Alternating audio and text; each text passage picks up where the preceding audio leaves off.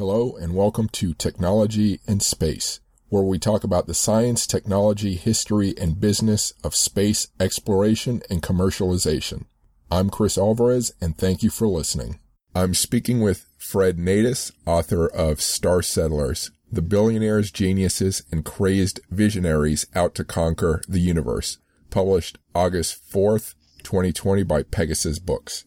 Thank you for speaking with me. Oh, thanks for having me. So, tell me first, what's your field of space? How'd you get into writing and studying on this subject? Oh, sure. I'm more of a historian, so I came through it with my interest in popular science and how ideas circulate in the popular realm about technology and science. Mm-hmm. And so I had written about science fiction and sort of scientific, what I called wonder shows, displays of dazzling, science and technology at World's Fairs. Mm-hmm. And slowly got interested. I'm not quite sure why, but I think I became one of those Mars people when the rover photos started coming back showing the landscapes of Mars. Mm-hmm. And so I started thinking about space and how people think about it, promote it, why they think I guess the ideology really behind a lot of people who are space enthusiasts. Mm-hmm. How do you focus the book? Is it sort of biographies, person by person, or is it by theme? How do you sort it? Yeah, it's a little bit of both. I did try to do it somewhat historical by talking about the Mars craze in the late 1800s, early 1900s, the whole dispute about the channels or canals on Mars and how that blew up. And actually, in my point of view, kind of created science fiction. It developed a fascination with this idea of life on other planets. Mm-hmm. So I begin with that premise of looking at the Mars mania. I mean, that was a real popular cultural phenomenon. There were 2 steps being broadcast. There were all sorts of plays and books coming out at the time. Mm-hmm. Even at World's Fairs back then, they had rides to the moon and simulation rides to the moon and Mars in the early 1903 World's Fairs. Mm-hmm. And it's Coney Island. So anyway, that's how I started. And then I move on to talk about the kind of obvious early rocketeering figures, people like Tsiolkovsky mm-hmm. and Goddard. Then I kind of jump ahead to I spent a long time at a Mars Society conference in 2018. It might have been the last one they had in person. No, I guess they had one last summer. But anyway, so I'm talking more about modern Mars research and the whole terraforming issue in that chapter. Mm-hmm. Then I move on. Yeah, I try to keep it somewhat historical. I talk about the space colonies movement of the 70s, mm-hmm. spearheaded by Gerard O'Neill. I take a sort of trip backwards to look at the Biosphere 2 down in Arizona, which had a lot of controversy at the time. Mm-hmm. I think for my purposes of looking at this fascination in the popular realm of what space might be, they were in a sense trying to create their idea of what a interstellar, spaceship might be like, or what it might be like to create a colony people would want to live on somewhere. Mm-hmm. So that's the sort of thing. And then I get on to discussion about the moon and how it's become the focus all of a sudden lately, and move on to talking to some researchers at my university here, the University of California, Santa Barbara, mm-hmm. working on the microchip, the START chip project to send a 1 gram interstellar star chips by laser to, I guess, Alpha Centauri system. They hope to do that by 2040. Mm-hmm. Yuri Milner's project as well. And then I kind of wrap it up with this, looking again at this idea, the overarching ideology of space flight, and those who are, I think, really hyper about it, to the point of thinking that it's almost constructing a religion of sorts or a mythology mm-hmm. of why it has to happen. Yeah. Yeah, I was going to ask how many, as you did your research, how much of what you came across seemed to be very scientifically grounded versus more, like you say, sort of a religious and mystical experience to get out into space, like wild ideas versus the serious science. I would like to think it's about 50-50, mm-hmm. but I certainly do. I like giving the wild-eyed people their chance to because their ideas, I think, may ground other people, in the background in some ways. So mm-hmm.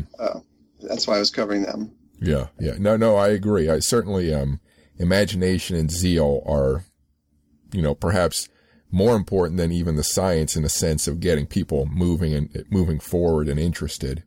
Yeah, and I mean, that's in a sense how I covered people like Elon Musk and Jeff Bezos and Richard Branson. Because I think they all they came from that childhood and adolescence of reading science fiction, and it's hard to tell with Jeff Bezos if he's just pretending about all his wild-eyed ideas and just out to profiteer as best he can, or if he really wants to create huge Gerard O'Neill type of colonies holding trillions of people and saving the earth. That's an interesting inflection point in the 70s with the rise of environmentalism. The space community was like, well, no, we don't have to respect limits. We don't have to worry about sustaining our ecosystem if we can expand, into limitless space. So I think that's a moment of departure, which a lot of the, if you will, ideology hinges on this idea, we're going to save the earth by leaving the planet. So actually, it's funny. I'm reading, where it's interesting, I'm reading Red Mars by Kim Stanley Robinson, and a lot of that stuff involves not so much saving the planet, partly, but also escaping it, escaping the earth to, find more pristine areas. I'm curious about your thoughts on that, as escaping rather than saving. Yeah, my original working title for the book was, I think, Escaping the Earth. And I just felt like that I don't think anyone really is saying let's discard the Earth, obviously it's not even practical. Maybe if it was, people would be more serious in that camp. But I think, again, this idea of extending the human presence is more, the keynote of a lot of this sort of thought. So, yeah. So tell me about the involvement of the Alfred P. Sloan Fellowship in the Public Understanding of Science and Technology program helping you with this book.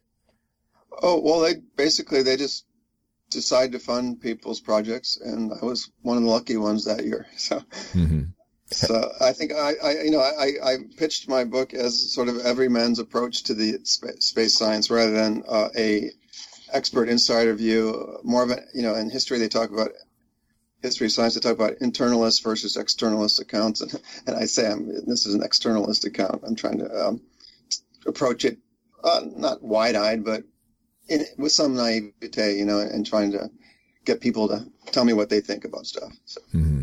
What restrictions do they place, if any, on your particular work, or is it just here's the money, go forth? Literally, what you described is how their approach was. I was pretty surprised, but pleased once I got used to it. There were no limits, really. If they approved the approach I was taking in my proposal, that was it. There were no more real checks on it. So it was pretty great, really. So what individuals did you get to interview for this book to gather some of your information? Well, interestingly enough, Kim Stanley Robinson was one person I talked to or emailed conversation with. And he's kind of stepped back from his enthusiasm about Mars. He's writing what they call now cli-fi, sort of apocalyptic climate science fiction.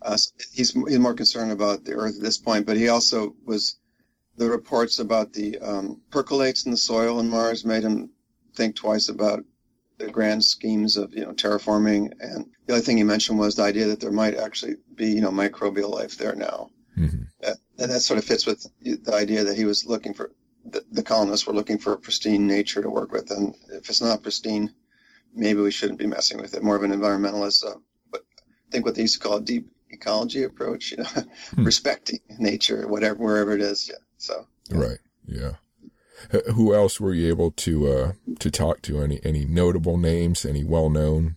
Yeah, I talked with Freeman Dyson, which was kind of fortunate. Last fall, so a few months before he died, and he just kind of reiterated his ideas. He talked a little bit about the program that he was involved in, where they were going to load up a spaceship with like tons of thermonuclear weapons to power it. Right. Project Orion, I think it was called. That's actually from the late 1950s. And he said, at the time they were looking for a way to get to Mars really quick. I did read another account of it where one of the designers, I think had some buyer's remorse for designing so many nuclear weapons. He's like, well, here's a way we could use them in an affirmative way.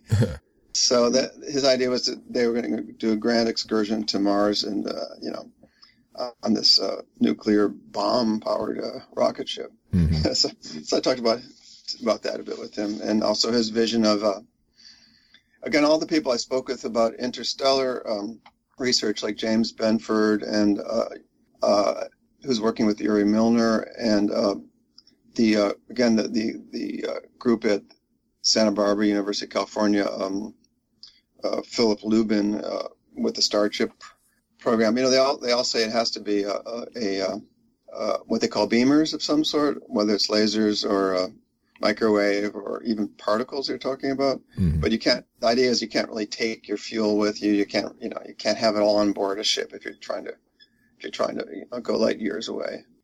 I'm speaking with Fred Natus, author of Star Settlers. You can find more information about his work at frednatus.com. If you like this podcast, Technology in Space, so far, please subscribe to it and rate it if you can. If you want more science, technology, and space history, please visit technologyinspace.com to sign up for my weekly newsletter and keep track of my latest posts. You can also find written interviews and my social media links there. You can find the links to my other podcasts at militaryhistorypodcast.com and fullcontactnerd.com. Now back to the podcast. How many of the people you either researched or talked to seemed more about let's get there and then figure out how to fix the problems versus let's look at the problems first before we jump ahead with our technology or our plans? I mean, I did speak with Robert Zubrin of the Mars Society, and obviously he's fleshed out a lot of plans for settling Mars with, sending robotic missions ahead to set up an infrastructure. Mm-hmm. So in some ways he's he offered all these practical plans, but he obviously has this sense if we don't terraform Mars, we're failing the universe in some way. I mean, and again, it can be that that's just a rhetorical flourish to spread his enthusiasm to others. But on the other hand, it seems like this part of this, what I would call creating a kind of mythic thinking about why we have to expand, and this idea of evolution, almost a cosmic sort of evolution of Tsiolkovsky's famous phrase about the Earth being a cradle, and humanity can't stay in this cradle forever. Mm-hmm. So creating this kind of demand, the universe is demanding that we do all this. So I think he shared a little bit of that, but again, obviously he was a very practical engineer on some levels. So, and then same with somebody like James Benford. I mean, it's fascinating to me that they're talking about things that really, like with Interstellar, might not take place for thousands of years, if ever, but mm-hmm. they're kind of dedicating their careers in some ways to this enormous goal that's not within our lifetimes. So that's kind of fascinating to me. Mm-hmm. One question I've asked others in the past, I'll ask you this, is how much, so the current interest in space, with the billionaires, do you see it as, at this point, the technology reached the right point where we could do this? Or is it more that these billionaires, the individuals in place, were the ones who are making this, who are creating this big push and interest in space again? Yeah, I would just say that those are intertwined. I mean, someone like Robert Bigelow, who he was a hotel magnate who purchased technology from NASA for inflatable space structures, mm-hmm.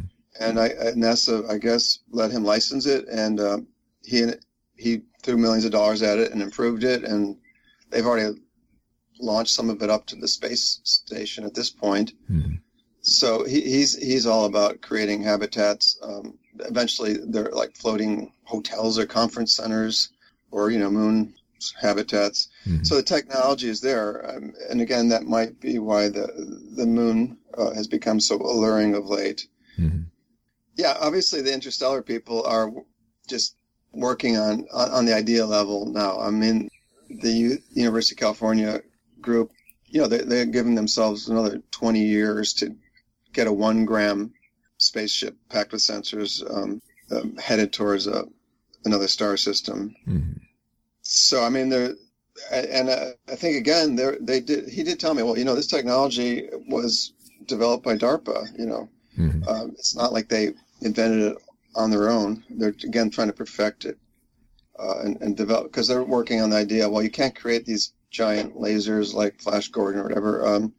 So they're going to try to create arrays of, frankly, I don't know how many thousands, tens of thousands of smaller lasers that can be put in phase to have the same kind of impact.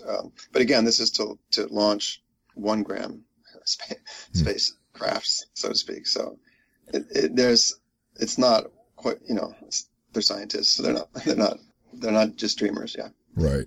Now, one thing, I often hear a statement made that, people are praising SpaceX, basically private companies saying, oh, look, they're getting it done. The government can't do it. Look how much better it is that, it's commercialized so that people can really get stuff done. And yet a lot of commentators that I've come across have pointed out none of this technology, none of these processes are new, that NASA and the government did develop them. It's, these companies are basically reusing what's come before. So I don't know if you have a comment on that. I don't know if I can comment with a great deal of expertise. It seems like SpaceX, with the idea of, returning parts of the spacecraft back to the launch pad for reuse, that was a big step forward. Mm-hmm. But I think the idea is, of course, NASA was always, their whole, what's the word for it, their mission, or all along their purpose was to farm out their technology to corporations.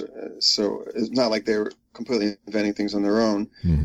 But it does seem like perhaps what a lot of people talked about was, well, with the government, you get a new administration, and all those grand plans that you had for Mars by 2030 or whatever, 40, get scrapped, and everyone's, the next. So there's no continuity for these planning these grand missions, and whereas these billionaires have the resources to kind of, as long as their other companies don't fail, to keep working towards a goal that maybe isn't as feasible for NASA, even with its greater resources in some ways. Mm-hmm. Yeah. Though I'll mention one of my previous interviews, this older guy who's been in the space program for a while said that the reusable idea was actually pursued like in the 50s or 60s, but was abandoned but they had been developing it back then. Sure. So, okay. That makes sense. But I guess that hadn't ever been put into play that I know of. Maybe I'm wrong on that. Yeah. No, I think that's what happened. They didn't pursue it. But anyway, I just wanted to. No, that's fine. I don't mind you correcting the record there. As you did your research, did you come across any issues that you thought, or maybe as you spoke with people, stuff they kept bringing up, anything within space business, technology, or policy that really concerned them about going forward, and anything that was sort of an obstacle for space development? I think just the obvious things having to do with space medicine. And, for example, I spoke with a guy who wrote his dissertation on reproduction in space and human reproduction, and how little that has been studied. He said that simply NASA is too squeamish to be sponsoring any kind of studies of sexuality, or at least human reproduction in space. But obviously there's a lot of medical concerns about that. So the long-term goals of colonizing, whether it's the moon or Mars or, O'Neill type colonies, in some ways hinges on that, as well as the, even when I was at the Mars Society conference, there were plenty of people talking about, we all are dreaming of creating these colonies on Mars, but we have no idea what the practical problems could be. Even I think the issues of the lower gravity, the radiation levels, the idea of having a bunch of teenagers that are like really angry all of a sudden because their parents are saying, well, you can't go back to Earth. Sorry. Your body's not going to be able to take it. So the danger of angry adolescents on small space colonies was an interesting issue they brought up. Yeah. So I think those were the main ones I was hearing were more on the medical side. Obviously, technology.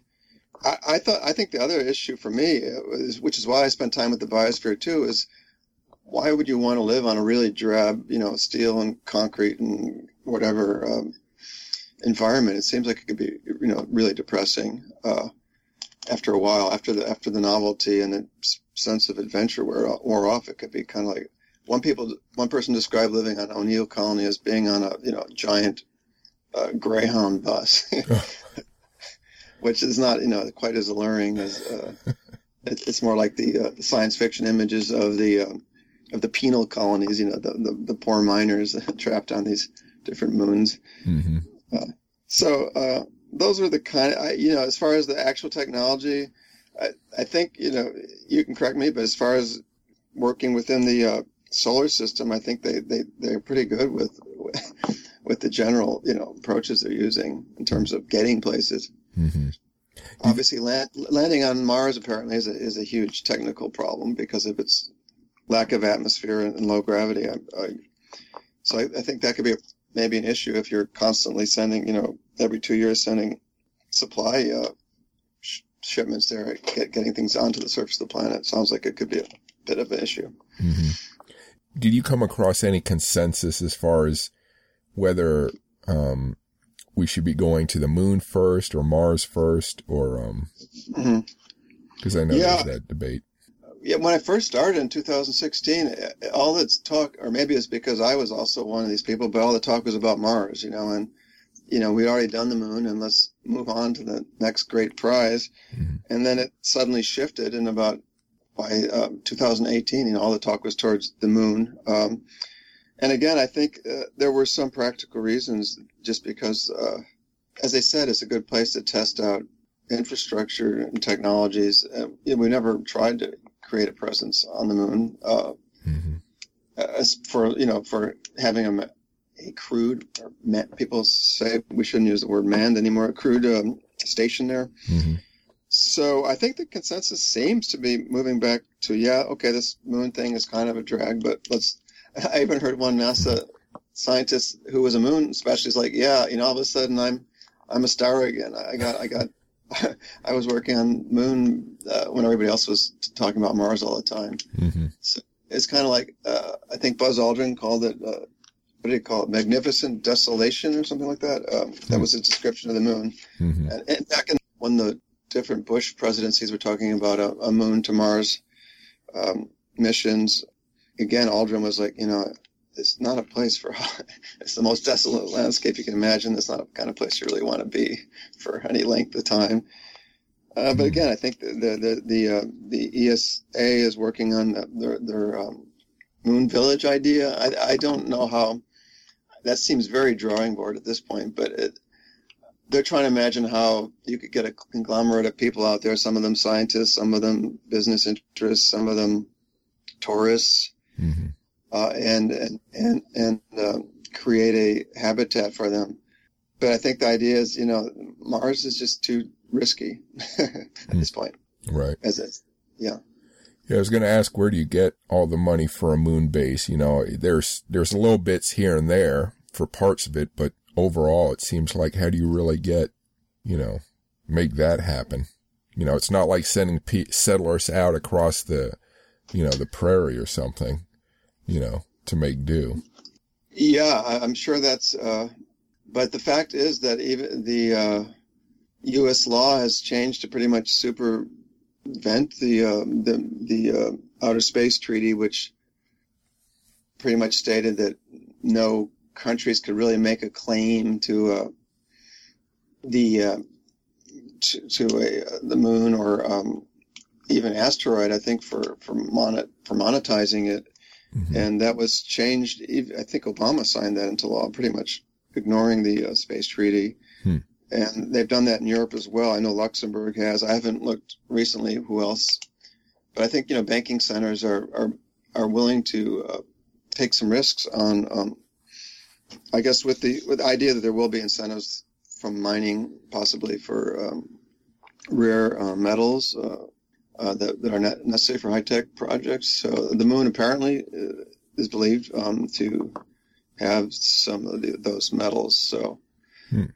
And then I guess tourism, again, is what everybody talks about. Oh, and let's face it, Branson's charging customers $250,000 a seat for 3 minutes of weightlessness on these suborbital flights.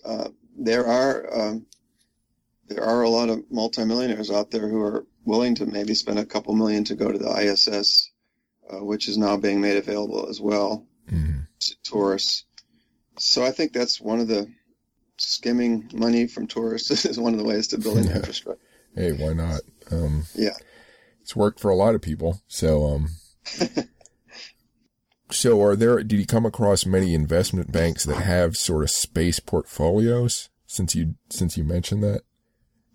No, my research didn't really go too far into the business end, so I can't really answer that. Okay. It's interesting. It's an interesting angle for more research on my part, at least. Now, did you come across any challenges with all this that people were saying could easily be fixed or addressed, but weren't for whatever reason? Again, this could be a legal thing or anything, really.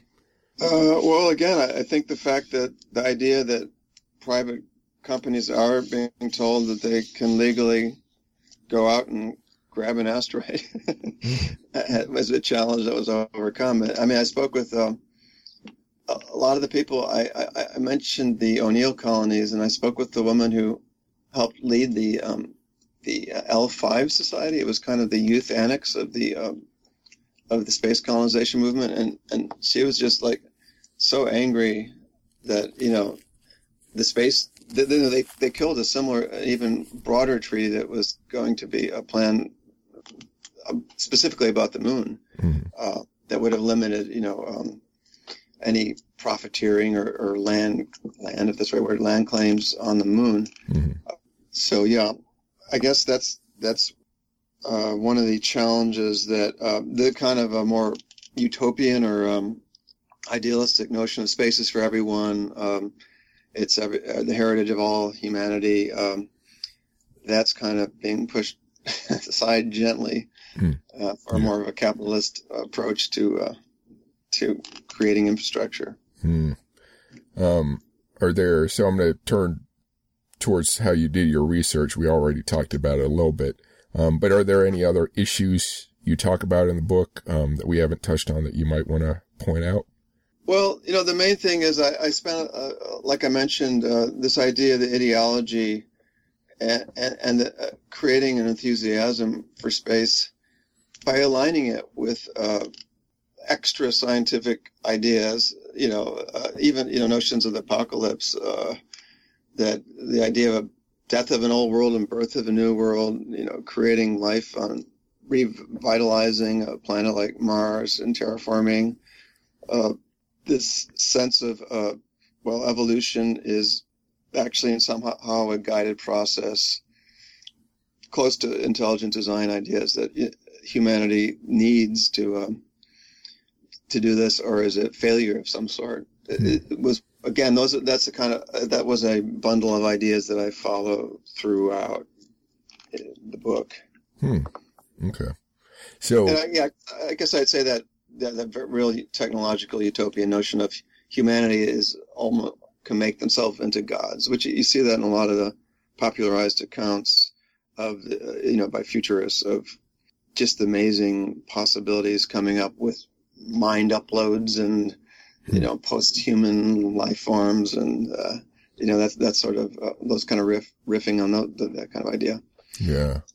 I'm trying to think of an analogy of any other technology or sort of scientific endeavor.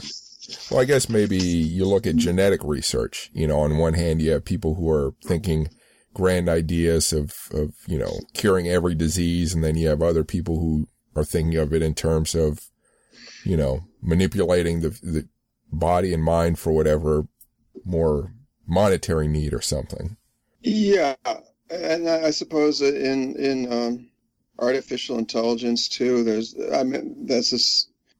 are a lot of, I think you haven't heard much about it lately, but a couple of years back, there was all this talk about the coming singularity when, artificial intelligence creates a super mind that's just going to make humanity obsolete and create these incredible changes in society. So again, a millennialist notion, and that was coming out of I think Google's chief engineer, Kurzweil, Ray Kurzweil. Yeah. I haven't heard from him lately, but yeah, there's people who will push these huge technological utopian platforms like that. Mm-hmm. And they all seem to kind of connect to this idea of humanity is either completely obsolete or is going to become godlike in some way. Yeah. Yeah, it's fascinating. These different approaches. I'm speaking with Fred Natus, author of Star Settlers. You can find more information about his work at frednatus.com.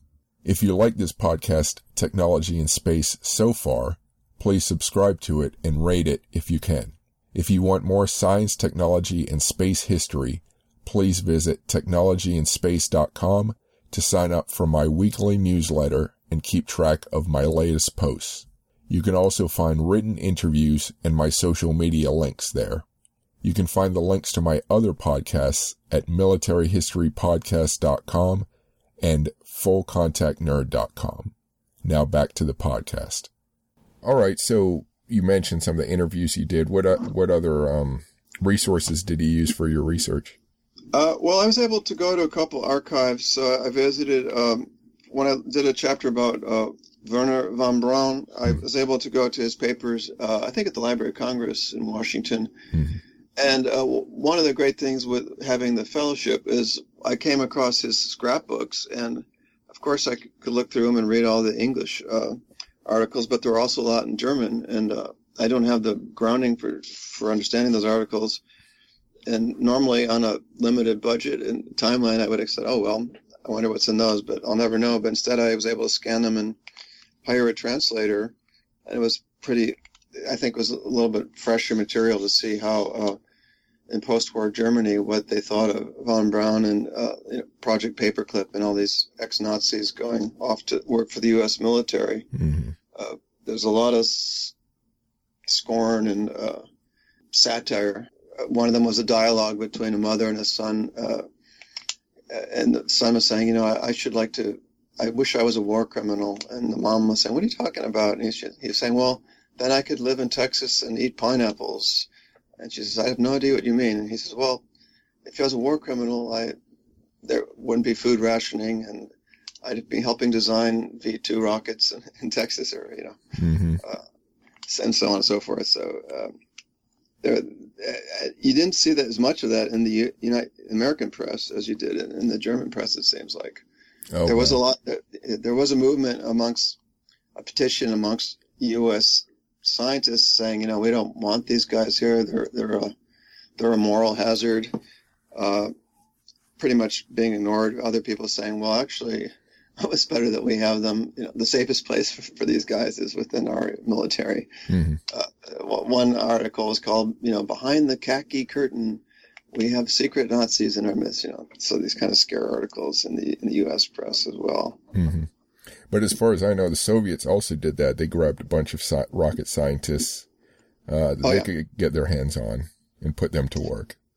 Right. Oh, yeah, absolutely. But the fact is they were planning to bring just 25 scientists or technicians, engineers, along with as many V-2 rockets and parts as they could back to the U.S. Mm-hmm. And von Braun, was quite a charming fellow, and he was able to convince the people interrogating him that they really needed to take at least 100.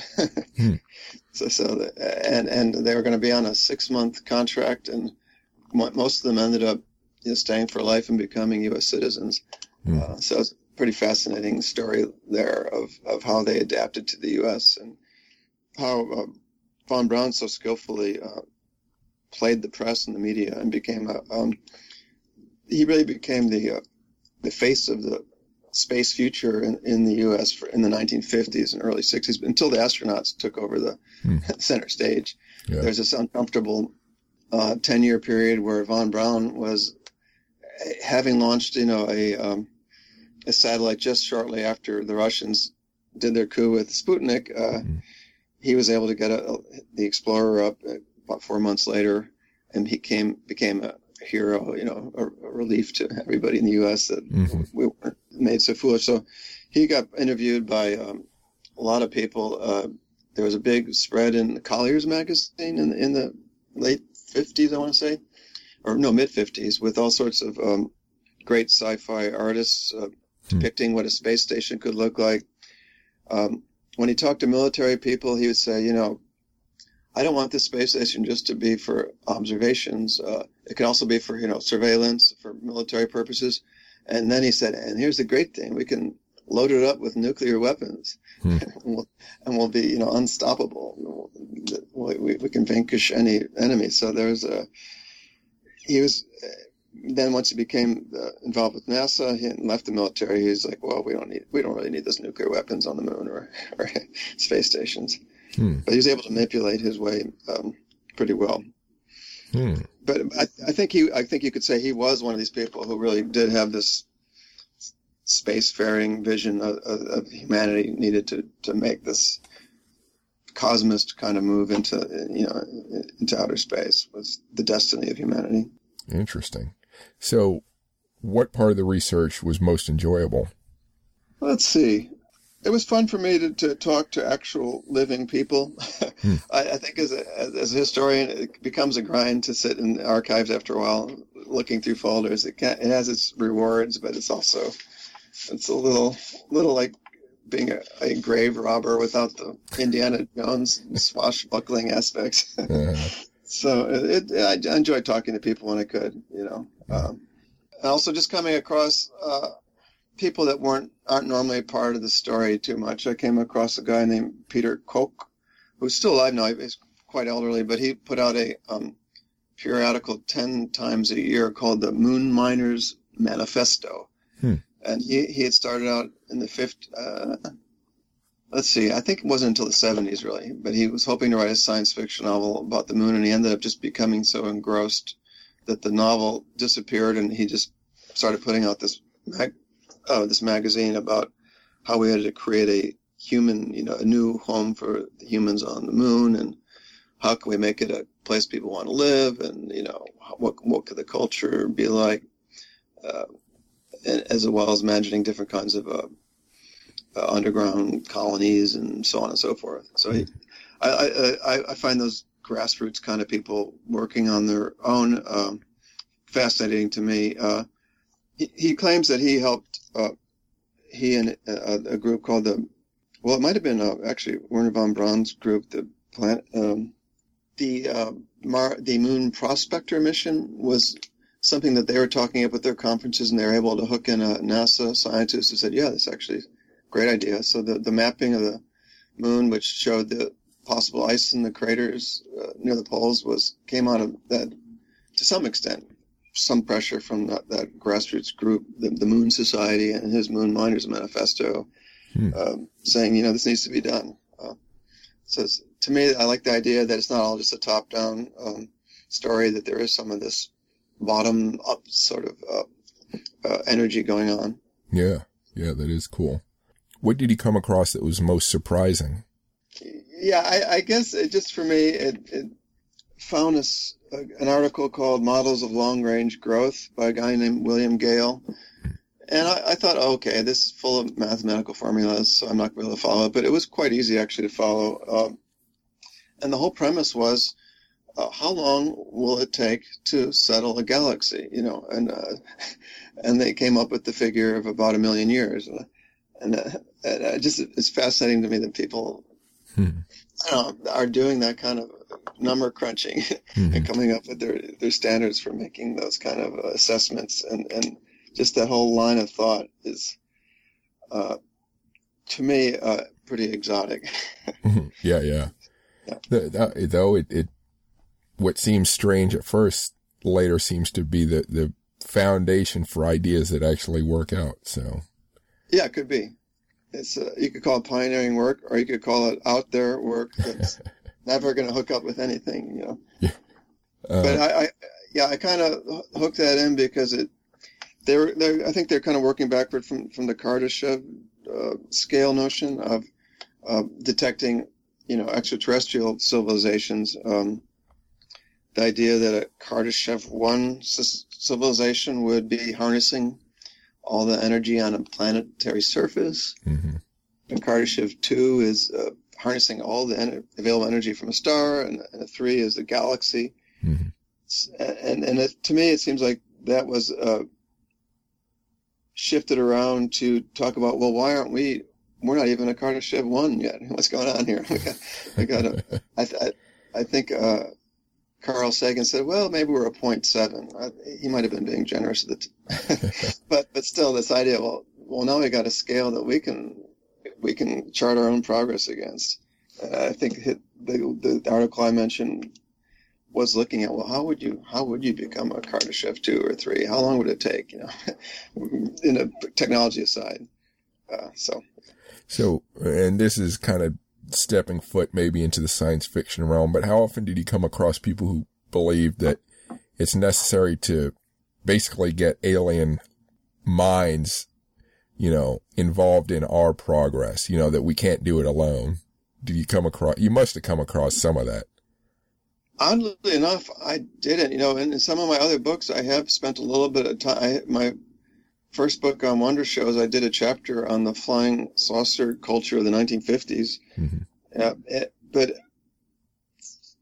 I wasn't looking for it. I was debating whether that would be an entirely different book.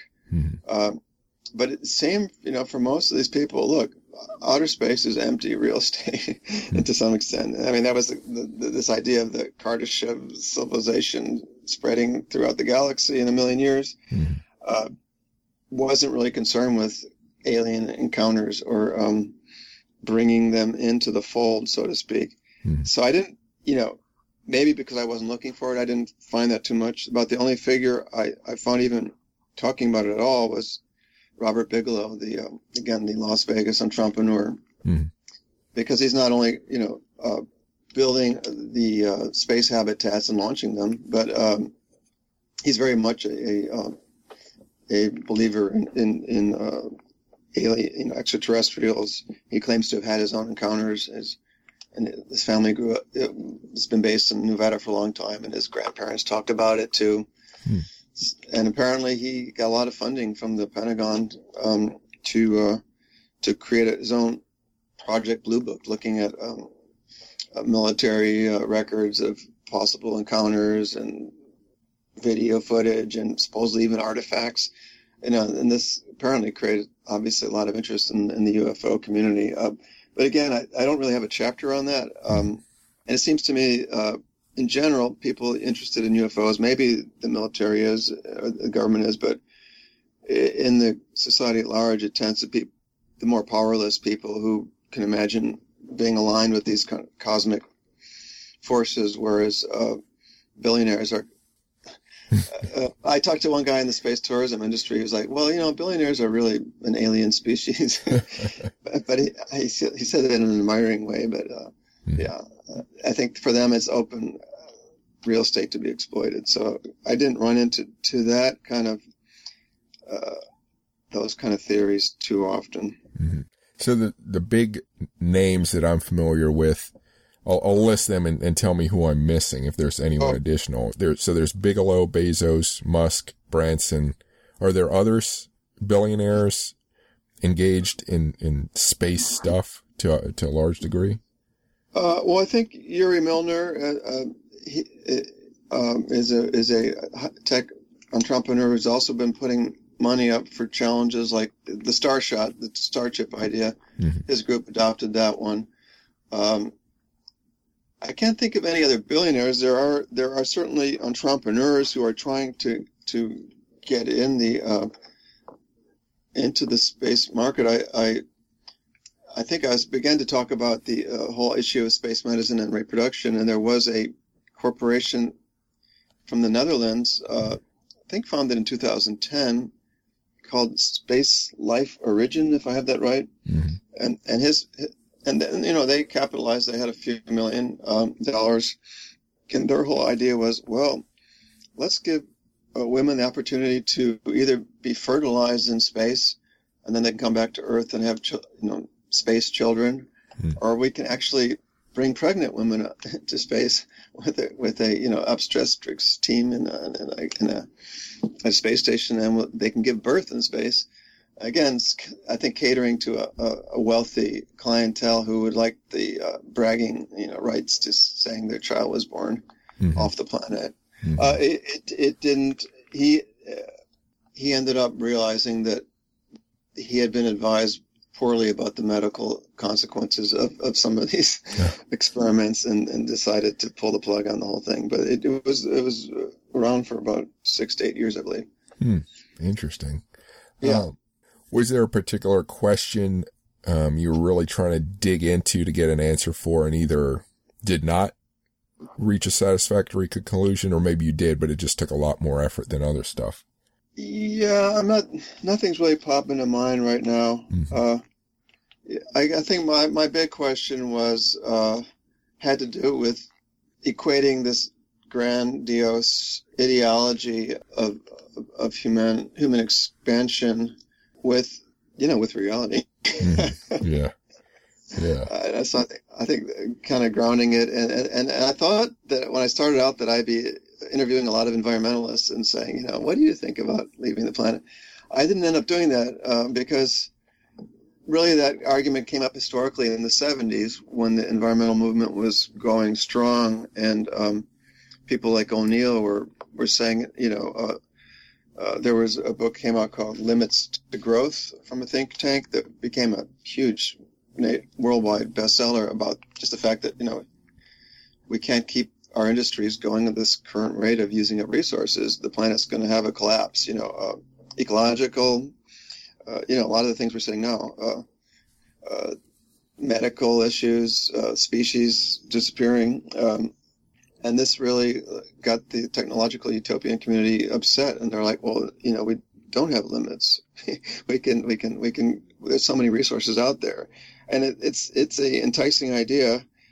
So in the 70s, that became a big debate, really, between environmentalists and I guess I'll call technological utopians. So I covered it more as a historian would, just looking at that issue in the 70s, but I didn't end up following that through to the present. You just don't see it much in the mass media. It's not, people are either indifferent to space or they're really excited about it. You don't see the people who are like angry about it, too much. Yeah. So you mentioned one issue, the Moon Mars thing. You kind of changed your ideas between the start and the completion of this research. Were there any other big shifts for you as far as what you thought at first? I guess the other thing was I was kind of, it's a small point, but I often made the assumption, well, there's an obvious connection between space technologists and science fiction. But I thought that, usually, and you get some of the scientists who write science fiction on the side and so on and so forth. But I was kind of surprised when I realized that some of the early rocketry societies, for example, the Hugo Gernsback's Amazing Stories, and then his next science fiction magazine, I think called Wonder Tales. I might have that wrong. There was a group of science fiction writers who decided to set up their, I think they called it the American Rocketry Society, American Interplanetary Society in 1930. And when I read, little glosses on that, this is just a group of dreamers who got sidetracked, and but it actually turns out that they were pretty important. They either blended into the American Institute of Aeronautics and Astronautics, or were the core group that became that. And some of those science fiction writers who were shooting off simple rockets on Staten Island using parts from, I think I read something from a milkshake canister, things like that. They were really, but they ended up running rocketry companies that were building some of the engines for like the, I'm not sure if it's the early rocket planes in the 50s, like that program that broke this the sound barrier. They actually had built the engines for Bell aircraft. So it fascinated me that somebody, probably those guys had technological backgrounds, but that they were really just science fiction writers gathering and drinking and joking about this future, and they ended up being the American Institute of Aeronautics and Astronautics. Wow. So that was kind of surprising to me that there such a strong interweaving of these strands. It wasn't just a facile, analogy you could make. Mm-hmm. They really were, yeah. Cool. Interconnected. Yeah, that's a really interesting story. Yeah, I'd add the same thing happens in Russia and in Germany. Obviously, people like Wernher von Braun. I mean, both Goddard and Wernher von Braun, they're like, oh man, I got to learn math. Both of them were fascinated by space travel, but the fact that, okay, now I have to become a technologically versed person. But nevertheless, it was an amateur rocketry society founding in Germany in 1928 or 27, mm-hmm. that ended up being the V2 program. And in Russia, similar idea, just a group of enthusiasts. There was a big craze over rocketry in Russia, probably more so, I should say the Soviet Union, more so than anywhere else, mm-hmm. In the 20s. And they, again, set up a society that ended up being quickly absorbed into the Soviet army structure, and they were the first rocket scientists, in a sense, part of a world power. Mm-hmm. So again, the kind of amateur beginnings. I had always thought that story was, well, yeah, there were a lot of amateurs, and and that just was a fad that ended. It was interesting to see that a lot of them really got absorbed into what became the space industries, if you will, or mm-hmm. military. Yeah, I think in the 20s, in the Soviet Union, science fiction was huge, and the whole idea of using technology to create the utopian society, that they were looking for. So yeah, I think science was a big part of their approach to, fixing society and humanity in their eyes. Yeah, I think it was fit the kind of notion of a revolutionary rebirth of creating a new, like you say, a more utopian order, mm-hmm. and abolishing religion and so forth. So you see it in the arts as well, the high arts. Whereas in the U.S., it was this sort of embarrassing thing for pimply adolescent boys. But I think in Germany and Russia, they've always taken it more seriously, and never. So it wasn't what's the word for it? It wasn't stigmatized. Mm-hmm. Right. Yeah. So apart from sort of filling the historical record, filling the gaps within the historical record, what do you hope this book will do for readers?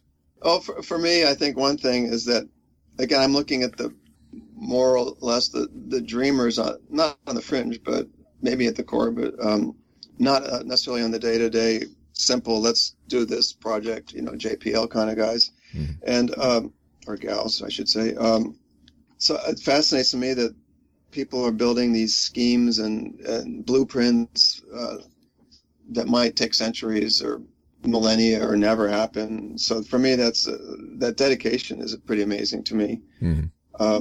And I do think that there's a semi-religious ideology motivating it, especially for those far-reaching dreamers. For simple ideas like having self-sustaining colonies, it seems like that's not just around the corner, I would say. And another thing that I mention is that I'm not sure that it's great that the billionaires are leading all this kind of. I suppose it's again my more naive or idealistic idea. I liked what I read when I read the International Space Treaty. This idea that it should be, and the fact that some place like the ISS is this cooperative, globalized enterprise. To me, that's the positive side of all this, and mm-hmm. it's the whole profit motive, and the idea, the escapist notion that we can, we'll figure things out. Is kind of alarming when you think that when you look at where the Earth is right now with the massive species die-offs and global warming, rising sea levels, et cetera, et cetera.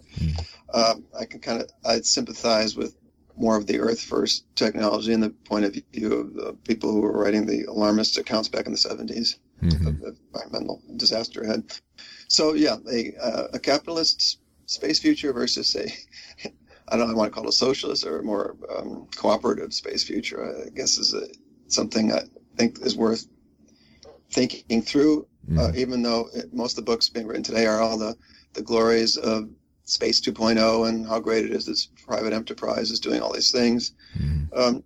I can sympathize to some extent, but I also think there's something sad about it, or limited.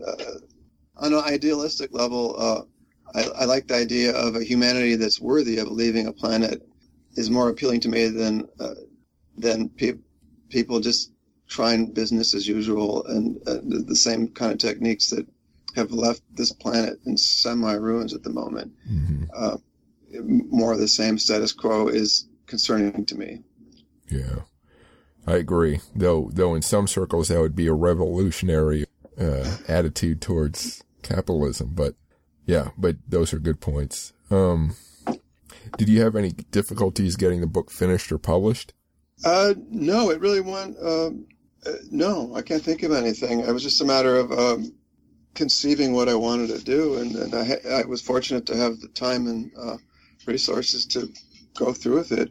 I didn't get all the interviews I would have liked to. A lot of people, a lot of calls weren't returned. Shocking. Yeah, that happens. But it was still great. The interviews I was able to conduct. So was it automatically going to be published by Pegasus, or did you complete it? I already had the publishing contract before I got the funding through the Sloan Foundation. Okay. Was that required to have the? Yeah, I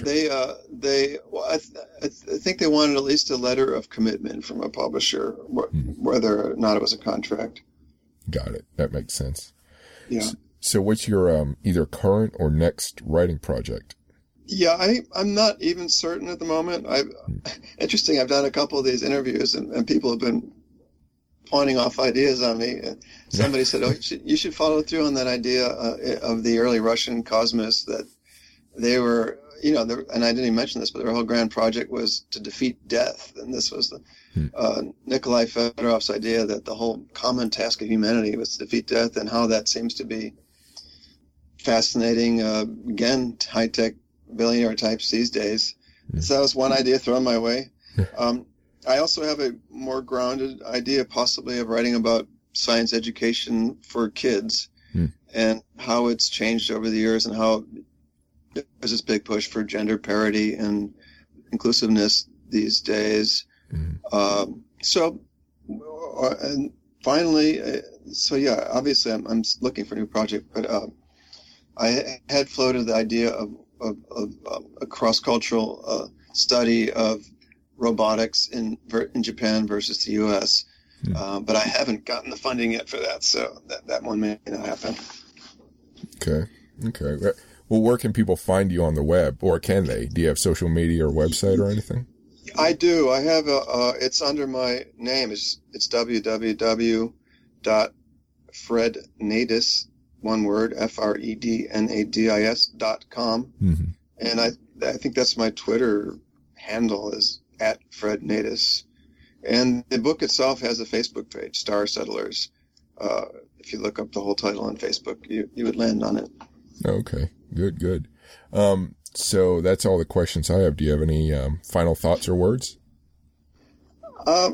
No, I think we've covered it all pretty well at this point. Good. All right. Well, I appreciate you speaking with me. Well, thanks for having me. Let me talk with you. It was great. Thanks.